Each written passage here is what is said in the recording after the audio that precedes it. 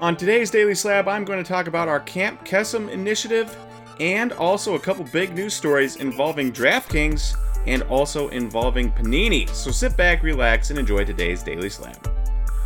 Welcome everyone to the Daily Slab. I am Nate, and what's happening today? It's going to be a what's happening kind of day. There's been a number of news stories that have happened this past week that we haven't got to cover yet, so we're going to cover it this Friday. But first, I want to talk to you about Camp Kesem. It is our charity that we give to. It involves kids going to camp whose parents have currently or had cancer, going through a hard time. Not many people, when a loved one has cancer, not many people think about how it might affect the kids, or maybe they do and don't know that there's initiatives you can go and support to help those kids, like Camp Kesem. So you donate to the camp, and a kid gets to go to a camp for a week or 2 weeks, I don't remember which, during the summer, and kind of get away from the stresses of life and the stresses of having a parent with cancer, and allows them to be a kid, as something that's robbed from them due to having to go through a parent having cancer. So that is what we give to every year, and with the help of the card community, we have raised $250,000 the last 2 years to give to Camp Kesem, and we are back at it this year looking for donations again. If you are willing and able, anything helps. As little as $10 even helps in the long run. $10, $20, a $10 card, a $5 card, a $50 card, a $100 card, whatever you have helps in the long run, and is just, it all adds up. If you think $10 isn't enough, it's embarrassing to give, it's not embarrassing. If everybody that listens to this gives $10, or everyone that we average listens to this gives $10, we send multiple kids to camp just from $10, right? And so it is a wonderful initiative, one that we think highly of, a charity that we think highly of. And so if you are able and willing, I know a lot of us are able and maybe not willing, you give to other charities, and that's fine. You don't have to give to ours at all. But if you are willing and able, we take donations at the donation box here. You can address it to SX Kesem, P.O. Box 320384, Franklin, Wisconsin 53132. That will also be in the description below if you need to find it again. But if you want to donate, it helps kids go to camp whose parents have cancer and lets them be kids for a little bit. It would mean the world to us, and it doesn't have to be much. It can be $10, $10, $5, whatever it is. It all adds up in the end to helping kids be kids. In what's happening, we've got a couple of different things happening in the world, and in more of what's happening anyways. And we have DraftKings getting into the card market. Yes, DraftKings. What started out as a daily fantasy site turned into sports betting, turned into like online casino or whatever, turned into card auction website, and that you can pause here and read this if you want. I can read it off here. DraftKings spring sports auctions have arrived. For the first time ever on DraftKings Marketplace, customers can bid on physical trading cards. Every day from 8 a.m. to 8 p.m. Eastern Time, there will be auctions for physical trading cards happening from Monday, May 29th to Sunday, June 18th.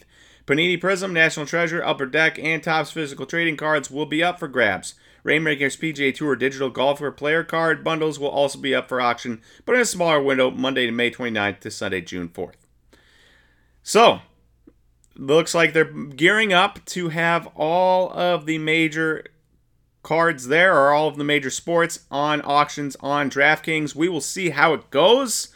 Part of me thinks this is probably just a really easy way to find deals, because I don't think many people will be looking at DraftKings. I went on to DraftKings earlier today just to check out the website. They didn't have many cards.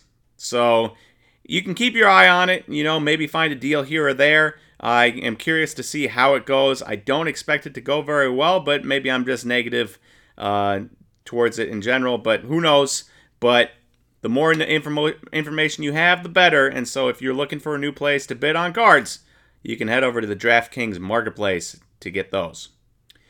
In other news and what's happening, we've got Panini in the news, and it has not been the best couple of weeks for Panini. What started out with a letter over racial injustices in Panini a couple weeks ago turned into a Logo Man, a Jason Tatum dual, Lonzo Ball dual Logo Man redemption that hadn't been redeemed for 4 years and then ended up online for sale on eBay. So you got the racial injustices, and now you have a Logo Man.